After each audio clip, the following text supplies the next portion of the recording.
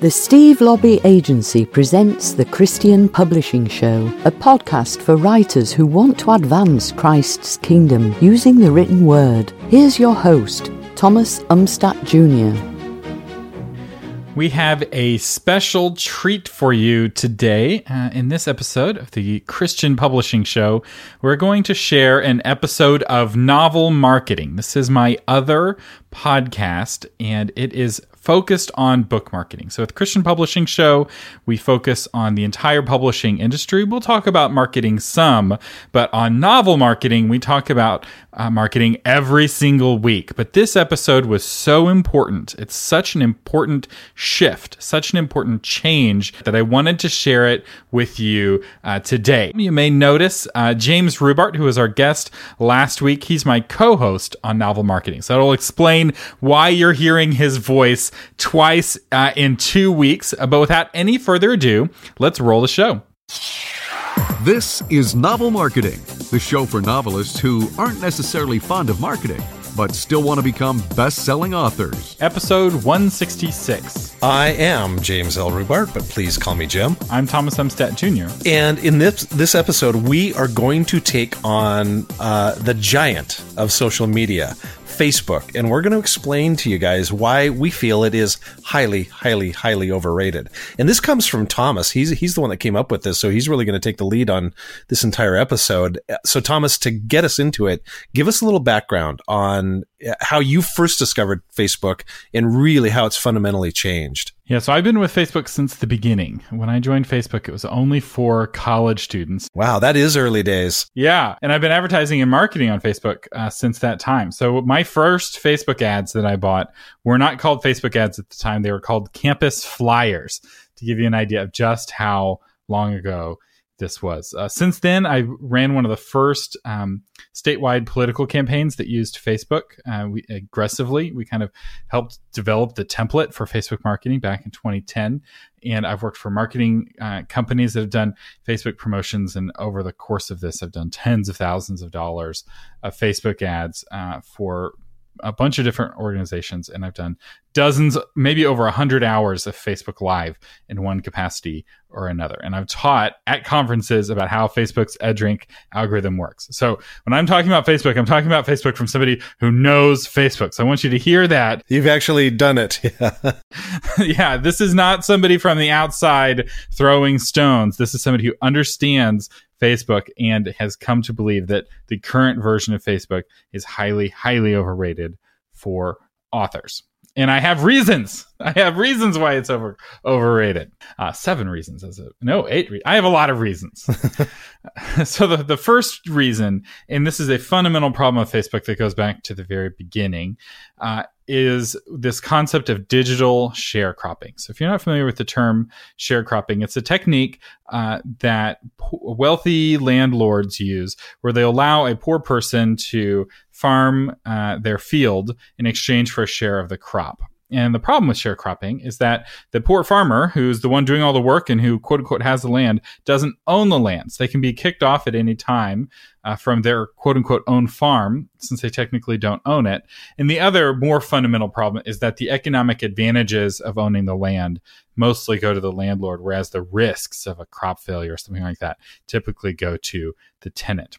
And sharecropping's technique goes back millennia. It wasn't just used in the South and America. It was also used in ancient Egypt and all the times between. And there's a reason why in America we no longer have peasant farmers, because that is not how you have a wealthy population. And yet there is this new digital land where we are creating a bunch of peasant farmers. There's nothing new under the sun. You don't own Facebook. You sharecrop on Facebook's digital land. Facebook gets nearly all of the economic advantages of your activity. And if you find something that does advantage you, they'll adjust their algorithm to stop you typically. So Facebook makes hundreds of millions of dollars. They're worth hundreds of billions of dollars as a company. And they are the ones who are profiting from Facebook. And they're the ones who want to profit from Facebook. Wait a minute. You're saying, are you saying that Mark Zuckerberg is not out for my highest good in this thing? And if you actually believe that, you need to go back and watch a movie that came out, 8 years ago, the social network. It's a pretty interesting insight into the start of this whole thing and just the mentality of the company. It is. It's very fascinating. And now there's nothing wrong with making money, but you have to realize that Facebook makes money on you. So you are the product. You're not the customer. The customer are the people who pay for Facebook ads. It's, if you're a chicken in a chicken coop laying eggs, the food is free and the shelter is free. There's a lot of free things, but ultimately your eggs are being taken away and somebody else is eating them. And that's the same thing with Facebook. And to give you an idea of these algorithm changes, I remember back when I was in college, Facebook groups were transcendent. And then when the groups got too powerful, Facebook destroyed those groups in favor of this new thing that they invented called Pages. And now Pages have been de-optimized in favor of groups, but not the old groups back from my college days. No, only the new groups. The legacy groups have all been disbanded one way or another. And so the cycle continues. And so a lot of people are like, oh, well, that old thing doesn't work, but the new thing works currently. And you spend all this time and this money building this new field that's on somebody else's land that they own, and then they take it away. So that's the first reason. That doesn't mean you should avoid Facebook, but it's a bad place to build a platform. If you build a house on land that you're sharecropping, you don't own the house that you built with your own hands. Somebody else owns that house. And that is very scary and not very shrewd if you're wanting to build something that lasts, if you're wanting to build a legacy brand. Yeah, and so we're clear, I'm not down on Facebook. I hope you're not thinking Thomas and I are slamming Facebook. There are some really good things about Facebook and some ways authors can use, and we are going to talk about that. But overall, just know that Facebook is not in it for you. They are in it for themselves, and that's okay. They are in a business. They are a for-profit business, and they want to make money. But this mentality of, oh wow, I'm going to go to Facebook and I'm going to build this up, and this is going to be a great place for me to advertise my books. That's what we're driving at, saying that is just not a wise business or career decision. And that's not what Facebook is. And that's what leads us to reason number 2 why Facebook is overrated, and that is state of mind. So Facebook has become a party so think of it as like a real life party where people are talking about politics and they're showing off photos of their grandchildren. And somebody trying to sell something at that party sell something on Facebook is a little bit like somebody going to a party where everyone's talking about politics and they're showing photos of their grandkids and trying to sell Amway. It's like, hey, that's not what this party is. Now, that doesn't mean that it's wrong to sell Amway. And if you were to throw your own party, which let's say Tupperware, you want to sell Tupperware and you're having a special Tupperware party and people are coming over specifically to learn about Tupperware, suddenly the state of mind of those exact same people, the people who didn't want to hear your message at the party where they're talking politics, suddenly now they're like, oh yeah, I'd love to hear about your Tupperware. And you show off the Tupperware and you sell lots of Tupperware. And this is really key when it comes to building your platform. When you build your platform on Facebook, it's like going to somebody else's party. Whereas you build the platform on your own website, you're throwing your own party, and the mindset is totally different, and it is way easier to actually sell books if you're getting people in the right state of mind. The third reason why Facebook is overrated is something called EdgeRank. This is the name of Facebook's algorithm, and I've explained in detail in previous episodes how EdgeRank works. We'll have a link to it in episode 1 in the show notes. It's episode 123. And then I also have a blog post with a video that breaks down how EdgeRank works. But when you post something on Facebook, not everyone sees it. And it used to be most people would see it. But now, if you post something on Facebook that's not on Facebook, let's say a book, right? You're say, hey, buy my book. That will be hidden from about 96% of followers, give or take, based off of some of your EdgeRank factors, which again, watch the video to find out what some of those are. But it's not give or take a whole lot. All right, so 96% of people don't see it, which means only 4% of people do. And of those 4%, if 1% go on to buy your book, which isn't an unrealistic conversion rate, we're looking at, if you have 1,000 fans, only 4% see the post, that's 40 people. 1% of 40 people is 0.4 people, which rounds down to 0 people buying your book through Facebook. Now, it doesn't mean you're going to have 0 book sales total. You'll find other ways outside of Facebook to sell your book. But if you're expecting to be able to post on Facebook and that to result in fans, you need, with these numbers, which are based off of current numbers that I'm seeing, about 2,500 fans on Facebook per book sold. So if you have 10,000 fans, congratulations. You can expect to sell about 4 books. Now, some authors work really hard to improve their EdgeRank score. They're posting lots of interesting content. They have lots of likes and high engagement from their fans, and they may be able to boost that. But I have never seen an author who's able to sell more than about one book per 1,000 fans through Facebook specifically. And often the people who are fans, they're not buying through Facebook or through a link on Facebook. They're buying because they got an email. They got touched somewhere else, some other way, often multiple times some other way else. And the Facebook engagement did not tip the balance one way or the other. Yeah, well, let me ask you about that, Thomas. This is interesting to me, and I'll just use a real life example because I'm not that active on Facebook, but I am on my own pages, actually my page and my profile, but I'm very active other places, and we're going to talk about that and why it's important to be active in those other places. But specifically to me, so I win the Christie Award a few weeks ago, and I post that both on my profile and on my page. And what's fascinating to me is that I have, 6,000, 6,500 people on my Facebook page, but I only have like 1,500, maybe 2,000 people on my profile.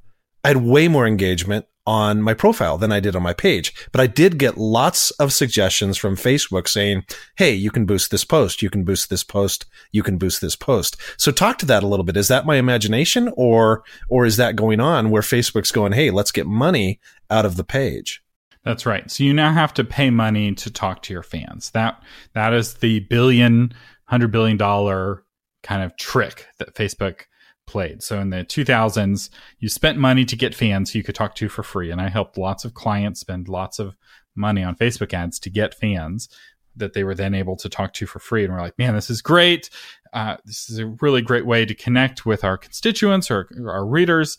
And then Facebook, after you already paid to get the fans, they're like, oh, by the way, now you need to pay to talk to them. And anytime you want your post to appear to your fans, you have to pay to boost the post. Although you never want to boost the post. Professional marketers never push that button. That is the print money for Facebook button, and it's just wasted. Basically, you're better off just burning the paper bills in front of you than pushing boost post. Let me give you more of my crop. Yeah. The reality is the professional advertisers use something called the Power Editor for their advertising. And we don't have time to go into that here in this episode, but just realize that if you are going to do Facebook advertising, everyone recommends the Power Editor. I don't know a single marketing guru who recommends the boost post button. And but again, with your example, Jim, you probably posted a photo that you uploaded to Facebook, right? And that is native content on Facebook. That's going to do better on EdgeRank. It's going to be seen by more people. If you had tried to say, hey, here's a link to that book on Amazon, suddenly even your own friends wouldn't have seen the post. So you can have engagement until it's commercially profitable for you. And as soon as there's any kind of benefit for you financially, boom, it disappears. And they completely hide it unless Facebook gets a piece of the action. And that's what a lot of authors don't realize, especially beginning authors. They're like, oh, I'm going to build my platform and have lots of fans, and I'll be able to convince publishers like, look, I have 2,000 fans. I have 3,000 fans on Facebook, and I'm getting this great engagement. And as an agent, I'm looking at that and I'm like, okay, that's one book you're selling. And maybe 3 or 4 books you're selling.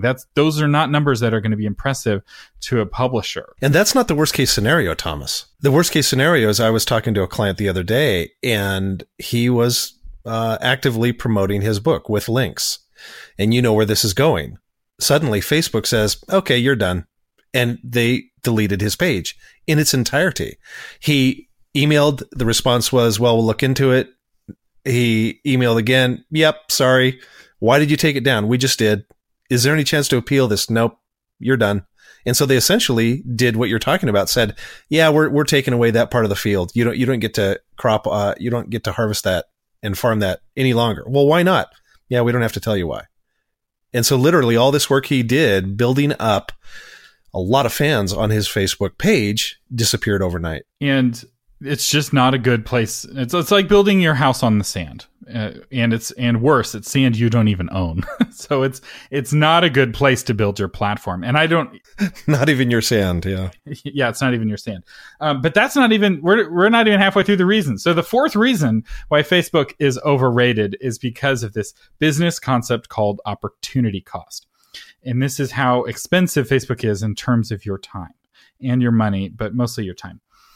So what is opportunity cost? Opportunity cost is when you're trying to make a decision in business and you're trying to decide, should we spend this money and this time to do this thing? You ask the question, what's the next best alternative? What are we giving up to do the thing that we're doing? So if we're going to build a Barnes & Noble in Dallas, Texas, it means we're not building a Barnes & Noble somewhere else. What's the best other city that we could build a Barnes & Noble? And you compare and contrast to see if building it in Dallas is really the right play. So if you're spending time on Facebook, that means you're not spending that time somewhere else during that time. So if a lot of authors spend about an hour a day on Facebook between their phone and their computer. A lot of them don't realize they're spending that much time, but you can actually find out. If you go to your phone, if you have an iPhone, your iPhone tracks how much time you spend on Facebook per day, and you can look it up. And then you can do the same with a software we recommend, Rescue Time, on your computer. If you're spending an hour a day on Facebook, that is about 300 hours a year, assuming you take Sundays and holidays off. Do you know what 300 hours a year is enough time to do? Write an entire additional book. That is a huge opportunity cost. Where suddenly, by spending an hour on Facebook, which isn't helping you sell books because of the changes to the algorithm we've already talked about, it has cost you an entire book that now doesn't exist in the world because you spent that time posting images and clever things on Facebook. That is a huge cost, but that may not be the highest cost for you, right? Because opportunity cost is the next best alternative. So maybe the next best alternative for you isn't writing an additional book, it may be doing something else like speaking. Right? 6 hours a week is enough time for 3 Toastmasters meetings. You become really good at speaking. If you spent a year of time you would have spent on Facebook at Toastmasters instead, man, now you've got something. Or maybe you've started a YouTube channel, or you tell people about your book one-on-one. Never underestimate the power of talking to people one-on-one in real life about your book. That actually can sell a lot of copies. Yeah, it's surprising. I've talked about this before on the podcast, Thomas, but I started something years ago where whenever I flew, I had this habit. People would say, when you walk up and you're checking your bags, how are you today? That's the common greeting. And I would always say, and I've done this for about 10 years now, I always say, well, I'm actually doing fantastic. Well, why is that? Well, my 10th novel is coming out. That was the dream when I was a kid, to become a novelist. My 10th one's coming out. Really? And people are fascinated by that. So I hand out a card. And I also do the same thing when I fly on airplanes. I just talk to the people sitting next to me, and you would not believe the number of people who have purchased my books and then written back to me and said, oh my gosh, I'm so glad I met you. Thank you so much. So I can tell you from personal experience, it works. People purchase books by simply saying, hey, this is who I am. That's right. Or when you have a book coming out, just emailing somebody one-on-one, a personal email, you catch up and you ask them to buy your book. That's going to sell more copies than Facebook. You're not going to enjoy doing it necessarily, but it actually works, and it works in measurable ways. Other activities could involve, starting a podcast. 300 hours a year or 100 hours a year is enough to start your very own podcast, which is one of the hottest, fastest growing things in book marketing right now. Or blogging. The nice thing about blogging is that you can have your cake and eat it too, because if your blog posts are good, if they're remarkable, your readers of your blog will share your blog to their friends on Facebook, which is the real power of social media. Theoretically, is that it's not you talking about you on social media, it's other people talking about you on social media, and a blog gives other people the opportunity to do that. Again, with EdgeRank, it's hard to get traffic that way, but the real value is not somebody sharing your blog like publicly on Facebook on their page. The real value is somebody using Facebook Messenger or iMessage to send a link to your blog to a specific friend who will for sure read it. And how often has somebody texted you a link to a blog post? My wife and I are texting each other blog posts or interesting articles we find online all the time. And a lot of people do that. And that is where things are moving, more the Snapchat model, less than the Facebook model. Or writing more books. This needs to be said again. It's so important. Often, for fiction especially, the most powerful way to market your book is to write another book. And you're costing yourself a book a year by spending on time on Facebook. So if you deleted your account completely and just spent time writing books instead, you would be better off. Yeah, if you look back 5 years, right? 5 years. If you had been off Facebook for 5 years, you'd have 4 more books in your backlist in your library to be able to promote and do things with. So good point, Thomas. And 5 years ago, Facebook was working better than it works now. But still, 5 years ago, you'd probably rather have that book in your library, even back when Facebook did work. So it's not that Facebook has never worked. We'll talk more about this in a second, but it just doesn't work right now. And I don't see it ever working again without you spending money. All right. 5th reason why Facebook is overrated. You thought we were done? We're not even close to being done. So reason number 5 is fake news machines.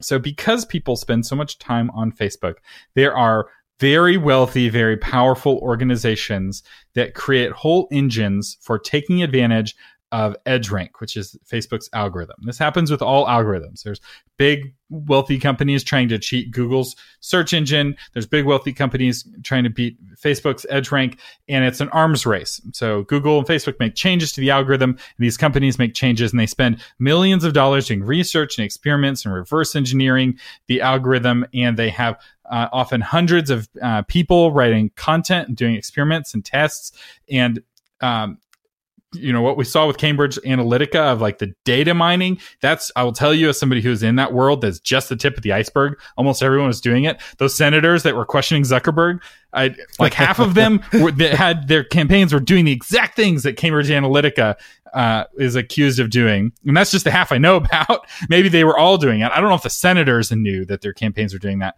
And based off the questions the senators were asking, I don't think the senators really understood any of that stuff. But they hired smart people around them who were doing that. And there's basically this like war being waged for attention on Facebook by organizations with hundreds of millions of dollars. Now, I'm not just talking political organizations. I'm also talking about countries and governments and industries who are spending massive amounts of money for influence and connection on Facebook. And when you show up with an author who's not wanting to spend any money, or maybe, the idea of spending $5,000 seems like a fortune to you, when it's a rounding error for these companies, it's like trying to go to a skyscraper and push it over. Like by pushing on it, you'll get the skyscraper to fall over. And it's like, it's not going to happen, right? And another way to think of it is, where do you want to build your house? Do you want to build your house in a quiet, peaceful place, or do you want to build your house in the middle of a battlefield? Building a platform in the middle of a battlefield between mighty titans is not a good place to build a platform. It is just not. And I will say some of the things that Facebook has done to fight fake news have actually hurt authors, because unintentionally, they tweak the algorithm again. So links outside of Facebook are, deprioritized, or links to your own website are deprioritized because they don't know if you're fake news or not. And you don't look legit because the New York Times has never linked to your personal author website. And what would have been fine 5 years ago now is getting, pushed to the bottom or hidden because they're trying to fight fake news. And, I don't blame them for trying to fight fake news, right? People lying and causing trouble with democracies, there's issues with that. But the reality is, as a marketing place, this is not where you want to be. This is really, trust me, not where you want to be. Okay. Reason number 6, we have 3 more reasons to go why Facebook is overrated. And I'll go through these quickly. Bubbles. So people live in bubbles, and Facebook's EdgeRank accentuates this. So if you're a 50-year-old middle-class white woman, chances are most of the other people you see are going to be most of those characteristics. So maybe they're 50-year-old middle-class white men, or, you drop 1 or 2, but you're never going to drop all of them. You're never going to be seeing somebody completely different from you showing up on your feed, even if you're friends with him in real life. And also that's demographics, but there's also political polarization. There's on Facebook, there's very clearly like 3 major factions. There's the red team, the blue team, and the please don't talk to me about politics team. So, and depending on what faction you're in, you're going to be seeing other posts from other people in your faction most of the time. And because of these bubbles, Facebook isn't as good as it used to be for getting things to spread. It used to be back when years ago, content could spread around Facebook from bubble to bubble and from person to person. But as the algorithm has evolved, it has, formed these bubbles that used to be made of permeable membranes are now made out of concrete. It's really hard to see something from outside of your bubble. And it's just really unfortunate. Another challenge with Facebook is the demographic changes. Is number 7. It's demographic changes. So Facebook's getting grayer, and I'm putting this later because it's not necessarily bad. If you're writing your book for retirees, this isn't hurting you. There's a lot of retirees on Facebook. But if you're targeting a younger audience, Facebook, maybe no. So like my wife doesn't really do Facebook anymore. She'll show up, she drops off photos of our beautiful baby, and then she leaves and spends her time on some other social network. And she's on several other social networks that she spends far more time on than she does on Facebook. Interesting, because my kids, my 2 sons who are 26 and 23 now, they were on Facebook before I was, and they've gravitated away from it before I have. And so they're going to the other social platforms. And this is anecdotal. We're talking about Margaret. We're talking about my sons, but it's happening not just anecdotally. It is happening if you look at the statistics. They're going to other platforms like Instagram. But they are definitely going away. That's right. And by young, we're talking 20s and 30s. Like the really young people in their teens were on Facebook often. They're just opting out of Facebook altogether, which really makes me feel old because in my mind, Facebook's always been for the cool college kids. And that's not what it's for anymore. That's not the audience. And those cool college kids are now in their 30s and they have kids that are 10 years old now, some of them. And it's just the world has changed. I'm getting older. I'm feeling my own mortality. So reason number 8 is what publishers want. Jim, tell us a little bit about this. Well, if you want to go traditional publishing, and a lot of you listening do want to get traditionally published, you need to be aware that publishers aren't impressed by huge Facebook numbers any longer. I mean, they used to be. That's one of the things they used to look at. But the savvy publishers that are up on trends, they realize exactly what we're talking about here. Now, the great Facebook numbers are not going to do anything to move their traditional books. So what do they want? What are they after? Well, they're after huge email lists. So a lot of times now a publisher will say, gosh, Thomas, that's a great book. How many people do you have on your email list? And then the other thing they're looking for is a great idea and great writing. And it always comes back to great writing. In fact, publishers nowadays are saying, especially for fiction, they're saying, platform is important, but it's not as important as the great writing. And this is fairly recent because, 5 years ago, fiction publishers were saying, how big is the platform? How big is Facebook? That's what's really important. And they're realizing in the end, it always comes down to a great idea and that executed with great writing. Especially for fiction. This is really key. And I will say, not all publishers are savvy. You may be surprised. Publishers' lack of sophistication. Sometimes a publisher's marketing department's run by like graphic designers, kind of people who came up through that track, and they are not measuring. They're not looking at data. They're waiting for podcasts like ours or blog posts to come out that kind of talk about the data, but they're not doing their own research.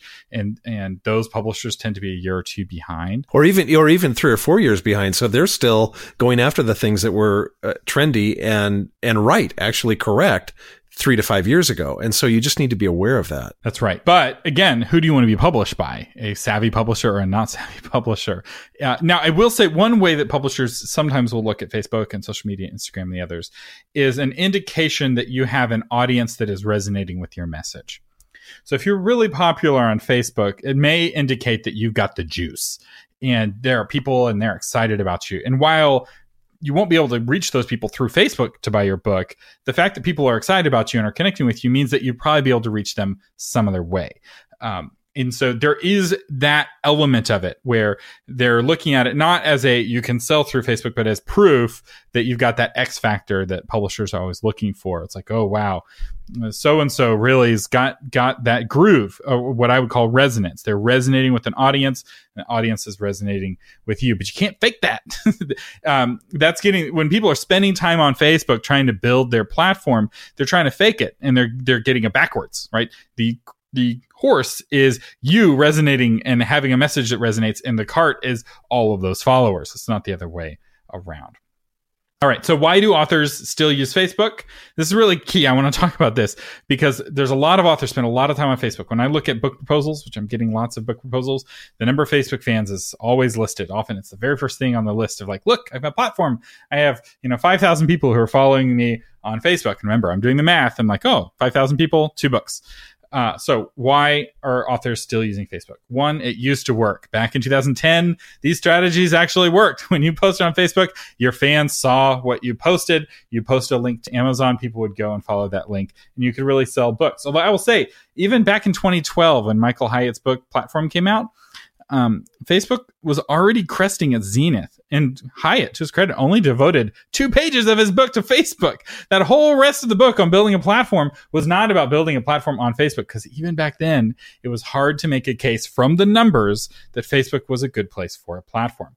And the second reason why people spend time on Facebook still, and I think this is probably the biggest reason, is that it's affirmational. The reason authors write, some of them anyway, is that they need psychological affirmation and acknowledgement. They're looking for those likes because they make them feel better. They make them feel validated in the moment.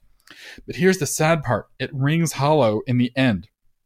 There are studies that show that Facebook makes people sad, and these new studies come out every year. I was just hearing on the news a few weeks ago about a brand new study with like control groups, where they had one group spend time on Facebook and one group not, and the group that spent time on Facebook was sadder at the end. It made them sad and depressed. And so if you're sad and depressed and you're spending time on Facebook, maybe spend less time on Facebook, because it's not true affirmation. Those likes don't mean anything, and deep down I think we all know that. And so while it's affirmational in the worst ways. And then the third reason why authors still use Facebook or still try to build their platform on Facebook is because it's easy. Compared to building a website or blogging or public speaking or really anything like talking to somebody one-on-one about your book, Facebook feels easy. But here's the problem with the easy road. There are a million authors on that easy road walking the path to mediocrity. Everybody's doing it. The road to success is walking the hard path and often walking the untrod path. And as a novel marketing listener, you have access to the stuff that works. That's what we talk about every week. We have a new episode. Like we just did 2 episodes about creating reading group resources and how to get reading groups excited about your book. Is that work? Yeah, it's work. Is it harder than posting an image on Facebook? Yeah, it's going to be harder. Is it going to actually help you sell more books? Yes, it will. Like, it is an actual technique that actually works, and it's something that you can put into practice if you're fiction, if you're nonfiction, and if you haven't listened to episodes 164 and 165 of the Novel Marketing Podcast, I really encourage you, go back, listen to them, put them into practice. It really is going to help. And if you're like, I don't have time, just delete Facebook off your phone. You'll find that you find the time. And now, since I have a brand new baby, I've been spending more time on Facebook because grandparents, it turns out, have an unlimited desire for baby photos. In fact, I've been texting them because they will take as much as we will send them.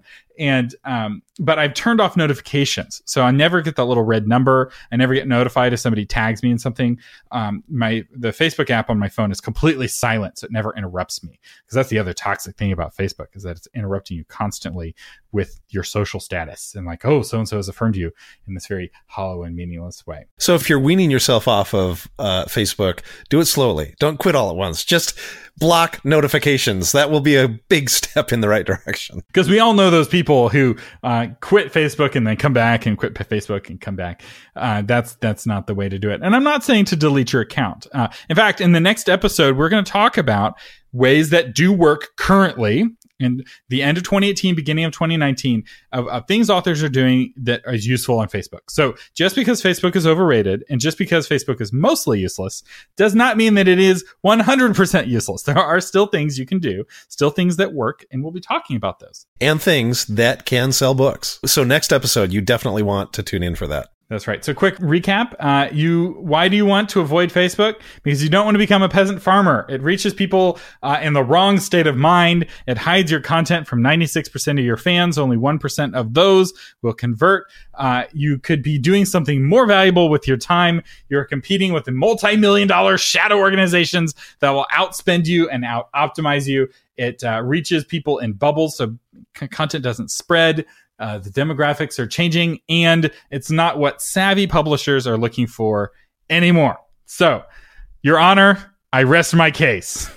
But we would love to hear from you. We will post this on our private Facebook group page, and we'd love to hear your reaction to it and thoughts on it, definitely. All right, this episode of the Novel Marketing Podcast is brought to you by the 5-Year Plan to become a best-selling author. We've had a lot of people picking up this course in the last few weeks because they know the price is about to double. So right now the price is $99 for the 5-year plan. The price is about to go up to $199 in the new year. So if you would like to grab the 5-year plan, which is a step-by-step guide for helping you become a best-selling writer, and we take you through your whole career from the craft to the getting an agent to getting a publisher to getting published and having a successful launch and becoming a best-selling author. It's a very robust plan that's that holding your hand as you develop your career.